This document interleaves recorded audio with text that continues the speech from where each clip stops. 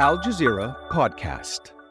Downgrading the credit rating of the United States. The White House lashes out at what it calls the flawed assessment by Fitch Ratings. But what's worrying the financial experts? And is the world's biggest economy in trouble? I'm Sohail Rahman, and you're listening to the Inside Story podcast, where we dissect, analyse, and help define major global stories. Well, let's bring in our guests. William Lees, the chief economist at the American non-profit think tank, the Milken Institute. He's with us live from Henderson in Nevada. From China's capital, Einar Tangen, a senior fellow at the Beijing-based peace and development think tank, Taihe Institute.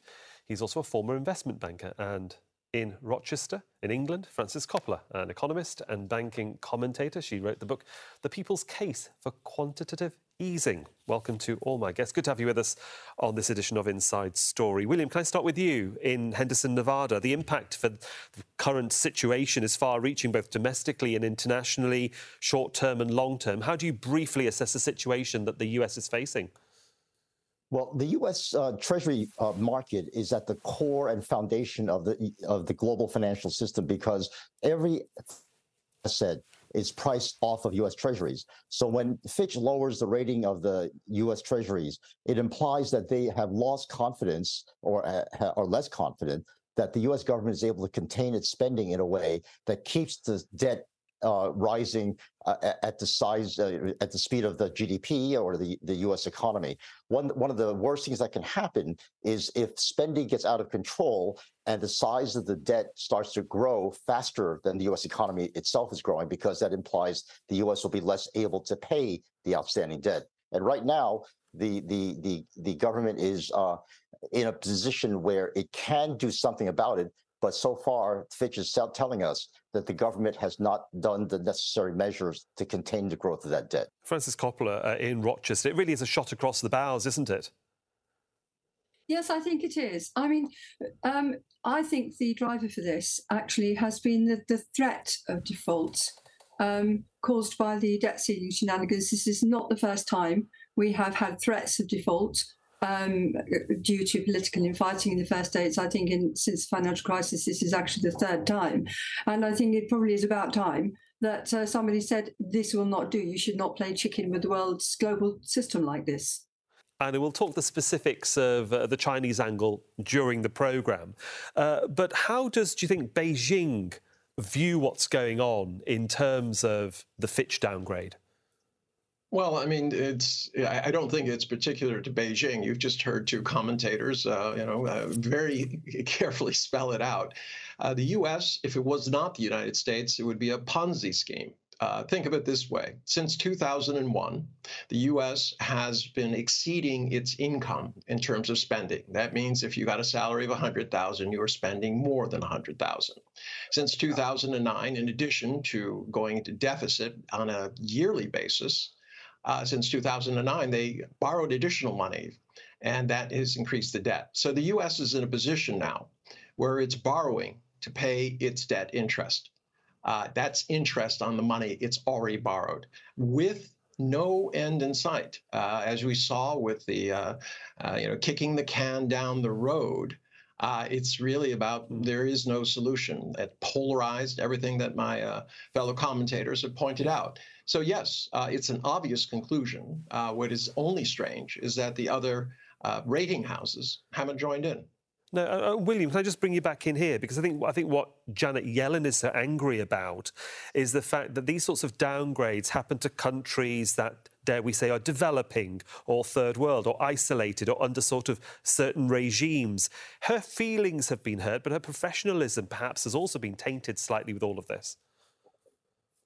Well, Secretary Yellen actually has focused the discussion onto the subject of economics. And she's right to say the U.S. is still the most powerful country in the world, and is probably the most attractive place for investment money to come into the country. Every country in the world is sending their savings to the United States because the United States is the most productive country in the world. But Fitch is telling us, well, it's not the U.S. economy they're worried about, it's the U.S. politics. They're not confident that the government itself, that both Democrats and Republicans, they're not confident that they will be able to contain the growth of spending. And in this case, it's mainly entitlement spending, the spending for Social Security security, healthcare, which are the main drivers for the rise in spending, that somehow the Fitch is telling everyone, the U.S. government is not able to either raise taxes or contain spending in a way that makes us confident the U.S. government will be able to pay off its debt in the long run. Well, William, while you were talking, Einar was shaking his head in disagreement and Frances certainly was nodding in agreement. Let's go back to Einar first as to why you were shaking your head in disagreement. Well, I love this idea that somehow you could cut education, social welfare in a country which has 10.1% poverty already. You have droves of people going in the streets. You have an economy which is pushing a lot of people into default on their homes. Meanwhile, the unlimited spending is going to the military, largest military budget ever. The military was exempted from any kind of decrease. So, this idea that the U.S. is, somehow doing the right thing here is kind of ridiculous. The U.S. has pursued a path of financial irresponsibility. And I'm not saying that from Beijing's point of view. How else can you explain it? We've exceeded our GDP in terms of our national debt. We're second in the world behind Japan, which is around 240 to 250, depending on which day you're measuring it. That's times 250 to 40% above their GDP. So we're in a rarefied era where our strength, yes, we have strength, there is growth, but it's not the kind of growth, nor is there a solution to this debt. Frances, you were, you've heard both sides of it now, and you were nodding in agreement with William before. Can I just bring you in for a brief answer and reply?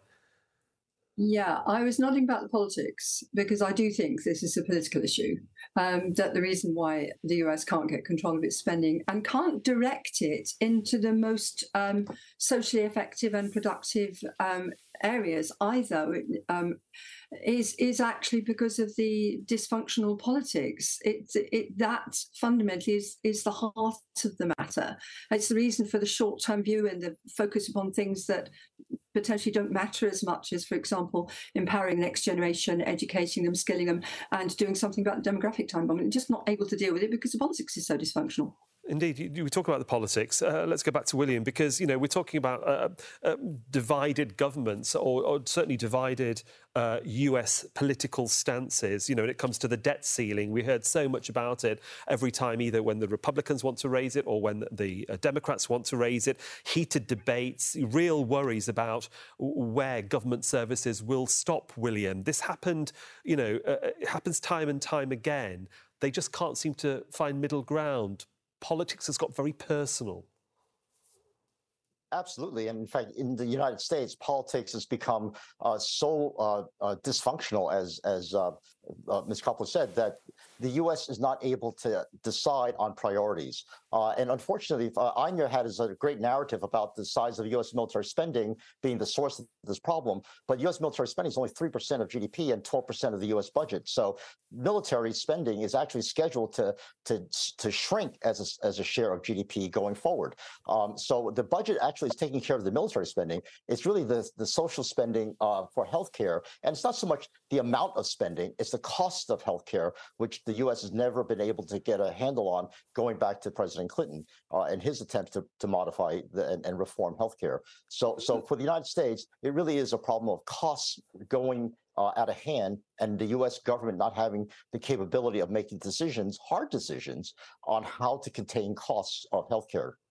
Let me bring in Frances here, because I think we need a little bit of neutrality here. And you talked about the politics, Frances. Keep talking about the military, and I don't want to get too bogged down about the military, but the Fitch statement did talk about governance over the last 20 years. And within the last 20 years, we have two major military conflicts, one in Iraq, one in Afghanistan, and the military spending on those two alone has gone into the billions. That is a debt that the American government has to try and pay back because they borrowed money on there. This is actually exacerbating the problem that we're seeing now, post-pandemic, and now the rise in the cost of living, which is affecting all Americans and the public globally as well.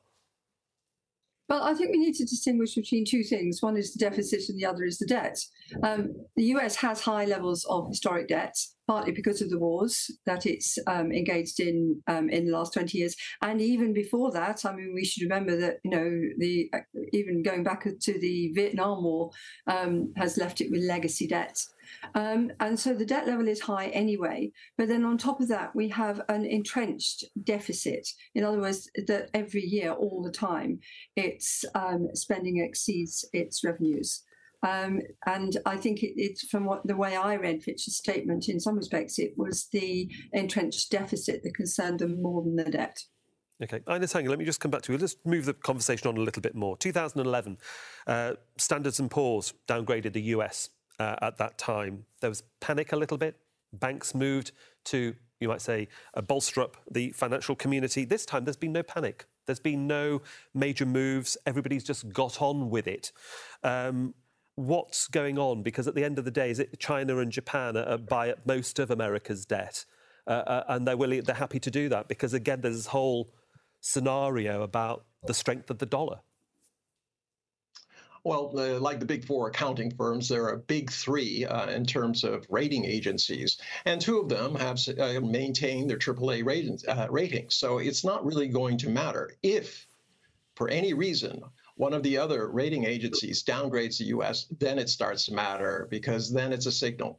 A lot of contracts require that at least two rating agencies rate a bond at a certain level. If it's somebody wants absolute safety, they'll say, well, we need two rating agencies who say that this is AAA bonds. If that doesn't things, then there are contracts that, people say, well, I can't buy those. I have to buy something else. I'll buy Norwegian bonds or something like this.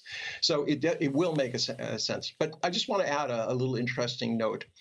2 weeks after S&P lowered their rating, they were investigated for fraud.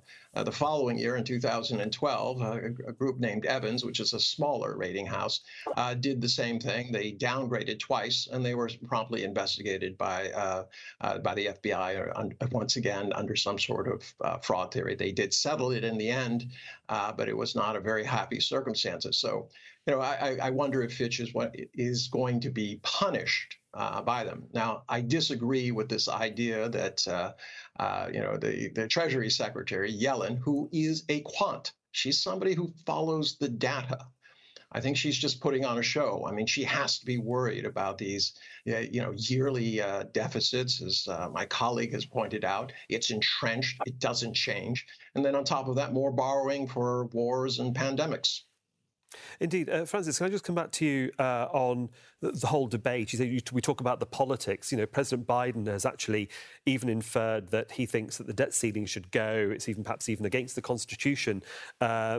This may be a debate that will either head towards a presidential election or may be resolved when the next president is elected. But you need a bipartisan approach, don't you, on these things? So can we expect more bickering and more instability? Because countries like China are watching, aren't they? Yeah, they are. And I don't think we've seen the last of the arguments over the debt ceiling, about whether there should even be a debt ceiling. I mean, whether Congress should be able to authorise spending and then refuse to pay for it, which is roughly what's going on. It all seems, even from where I sit in the UK, it looks ridiculous. It's embarrassing, and it doesn't look like any way to run a country. And, the big buyers of American debt would be looking at this and saying, we want to trust the American savings products that we buy, so US Treasuries, MBS and what have you. We want to trust the dollar, and yet there's this stuff going on in America which undermines faith in those things. For how long are they going to put up with that? How long will they put up with it? Because one of the things, I think, William, that many big businesses, certainly in the US, will be wondering is whether we are seen as reliable, because obviously big companies also have to take on debt. They have to borrow. How is this going to affect the big multinationals, the big computer firms, the airline industry, the construction firms? Well, one consequence of the rating decision, and it really has acknowledged what the markets have already seen for quite a while, that the U.S. governance structure is the ability to contain spending is in question. And as a result, the U.S. Treasuries are now having to pay higher interest rates to compensate for that higher risk. So what's going to happen is that for U.S. companies, it's going to be harder for them to raise money. It's going to be harder for them to finance their investment. But that's a consequence of this poor governance structure of the country in which they operate. And I think that's something that most companies have learned to live with. And acknowledge that there'll be a higher cost. Now, for those who are holders of the U.S. Treasuries, they'll be compensated with higher interest payments. So again, I think the markets will work itself out in terms of repricing U.S. Treasuries in a way that makes people confident in being able to hold U.S. Treasuries as a source of savings. In terms of trying to understand the markets, you're shaking your head, Einar. Let's see what you want to say. Oh, I'm sorry. I completely disagree with my colleague. First off, it's not about containing spending. It's about inflation, and that's why the Fed has been increasing rates. As they've increased the rates, that means people who bought before then, they've seen the value of the treasuries they bought plummet. That's why we've had issues like Silicon Valley Bank going under, as well as others. So I don't even know where you're coming up with this idea that this is somehow about the impossibility of curtailing social spending is the problem. The problem is that the U.S. is less competitive. If you look at inflation, in terms of wages and where it's going, you'll note that services within the U.S., whether a hospital or education, have soared, literally going up 10 to 12 times, whereas actual goods coming from the rest of the world have remained fairly steady, but in some cases even gone down. So the inflation that the U.S. is facing is of its own making. It's a highly service economy, and when those wages go up, it's not like putting the interest rates higher by the Fed is going to make people feel less sick or decide they don't need an education. William, I'm going to ask you to come back in. You were shaking your head through all of that. Yes, absolutely. I mean, that's a non sequitur that Anya has just talked about, because inflation is a global problem that resulted from the supply problems caused by the COVID and also the war between Russia and Ukraine. We see that before the COVID, U.S. had for 10 years inflation rates of less than 2%, and the global economy has been in a disinflation period. So the fact that inflation is brought up is really a non sequitur. Is not relevant. What's relevant is that the U.S. Treasury has not been able to sell its bonds at a low interest rate because the markets are slowly losing confidence that they'll be able to get back the same value that they put in. So I think this is a long-term problem that has to do with the size of the deficit, as Frances just talked about, and being able to contain the size of the deficit is the main issue, which Janet Yellen and every other Secretary of Treasury has talked about, and every Federal Reserve chairman has talked about, that the U.S. is on a non-sustainable fiscal trajectory, and we need to contain the size of the deficit, both spending and by raising taxes. Well, I can see that you guys aren't going to agree on that at all. Let's go back to Frances over in Rochester, because obviously it was only, this week that we saw the Bank of England raise its base interest rate. And I'm just wondering, from where you're positioned in the United Kingdom, how, the Bank of England watches what's going on in America, understands the spending issues and the debt ceiling and why the Treasury is so angry at the Fitch rating. How does raising bank rates in the UK and dealing with inflation relate to what's going on in the US? Because every country's trying to deal with inflation at the moment, aren't they, globally? Yeah, absolutely. Inflation is a global problem. Inflation in my country is actually worse than in the US at the moment. And I actually don't think it's directly related to the size of the fiscal deficits. I mean, we have a sizable fiscal deficit at the moment because of the COVID pandemic. We had all that in the aftermath of the financial crisis, when everybody was terribly worried about fiscal debts and deficits, and everything was going to go terribly wrong, and it didn't. And I'm wary about raising those as the particular bugbears. And again, because I think some of the policies followed at that time were incredibly damaging. What I would rather focus on, I think, is actually looking at this from a global perspective to see what the drivers of the American deficit are. Because one of the things that I've noticed, and it's been written about by some people like Elaine Ray, for example, is that the US kind of acts as consumer of last resort for the whole world. So if you've got a whole world where lots and lots of countries are trying to follow export-led growth strategies and build up foreign exchange reserves, somewhere has got to run a deficit. And those countries, particularly, and the IMF has commented on this, particularly over the last few years, have been the US and the UK. And I don't think it's any accident that those are the countries actually that really have the biggest problem with inflation. Einar Tangen, can I just come back to you? Because China has been pushing over several years to push the yuan as an alternative to the dollar. It's made no secret in that respect. But it's backed off recently. What's going on there? Is it because the dollar is too established and too strong and globally recognised as a reliable fund and money to actually invest in? Why is there, perhaps, dare I say it, no faith in the yuan, or is that still work in progress? Well, I think you're mischaracterizing. I don't think that they lack faith in it. They're the ones who've been putting together a digital currency. They've been playing that out, doing it very slowly. They want to make sure that it works. They are also doing currency swaps with a lot of the nations that they are doing business with. Remember, China has about over 100, almost 120 nations where it is the primary trade contributor, one way in terms of both-way trade. But, you know, let's be saying, I don't understand where my colleagues are coming from. I would really like them to tell what they just said to the man on the street. In the U.S., people have lost 4% of their real income due to inflation. Europe, even more. Great Britain as well, saying that inflation somehow doesn't matter. I find that highly strange, given that the U.S. is focused on it, that it's raising rates and forcing other countries to do exactly the same. In terms of China, it's not letting off, but this is a time of great uncertainty. This is not the time to push forward. There's obviously some coming up at the BRICS meeting. It's coming up next in the near future. They will be looking at a BRICS currency. I don't know how far that's going to go, but it's not about replacing the dollar. The U.S. Violated the terms of its own agreement not to weaponize SWIFT. That's a system that settles bank accounts on a daily basis, so everything can square out. It has to be very, very secure because you have so many transactions. And it was the U.S. who said they would never do that. They would never weaponize it, and then did. The U.S. is routinely now using it as a weapon against any country it doesn't view as following its criteria, and that includes a lot of countries right now.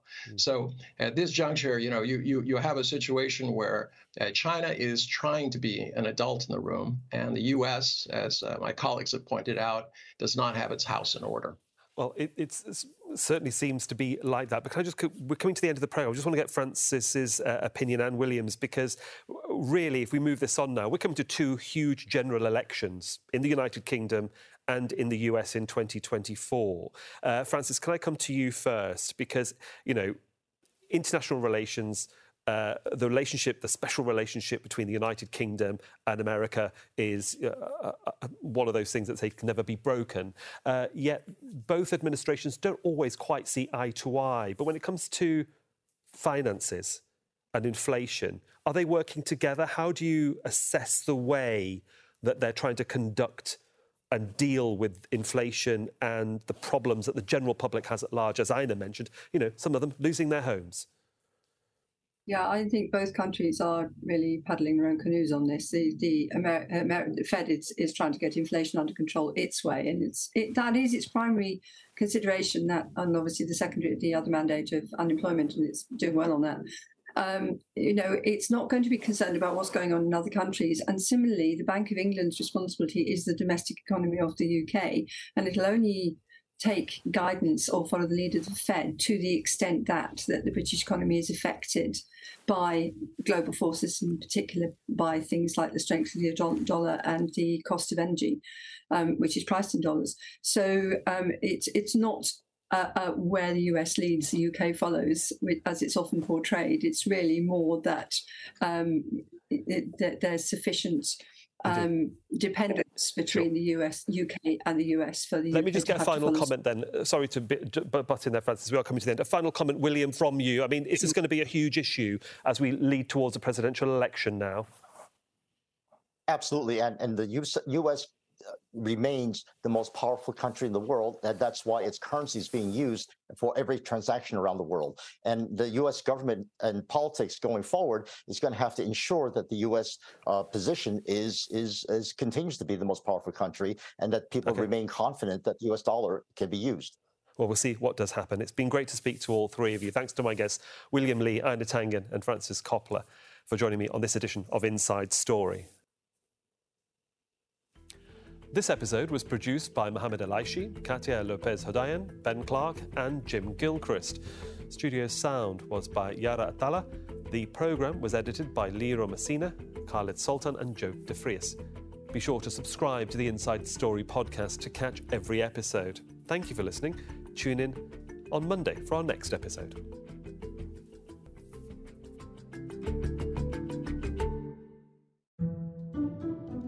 This week on The Take, we ask why the U.S. is sending weapons it no longer uses to Ukraine.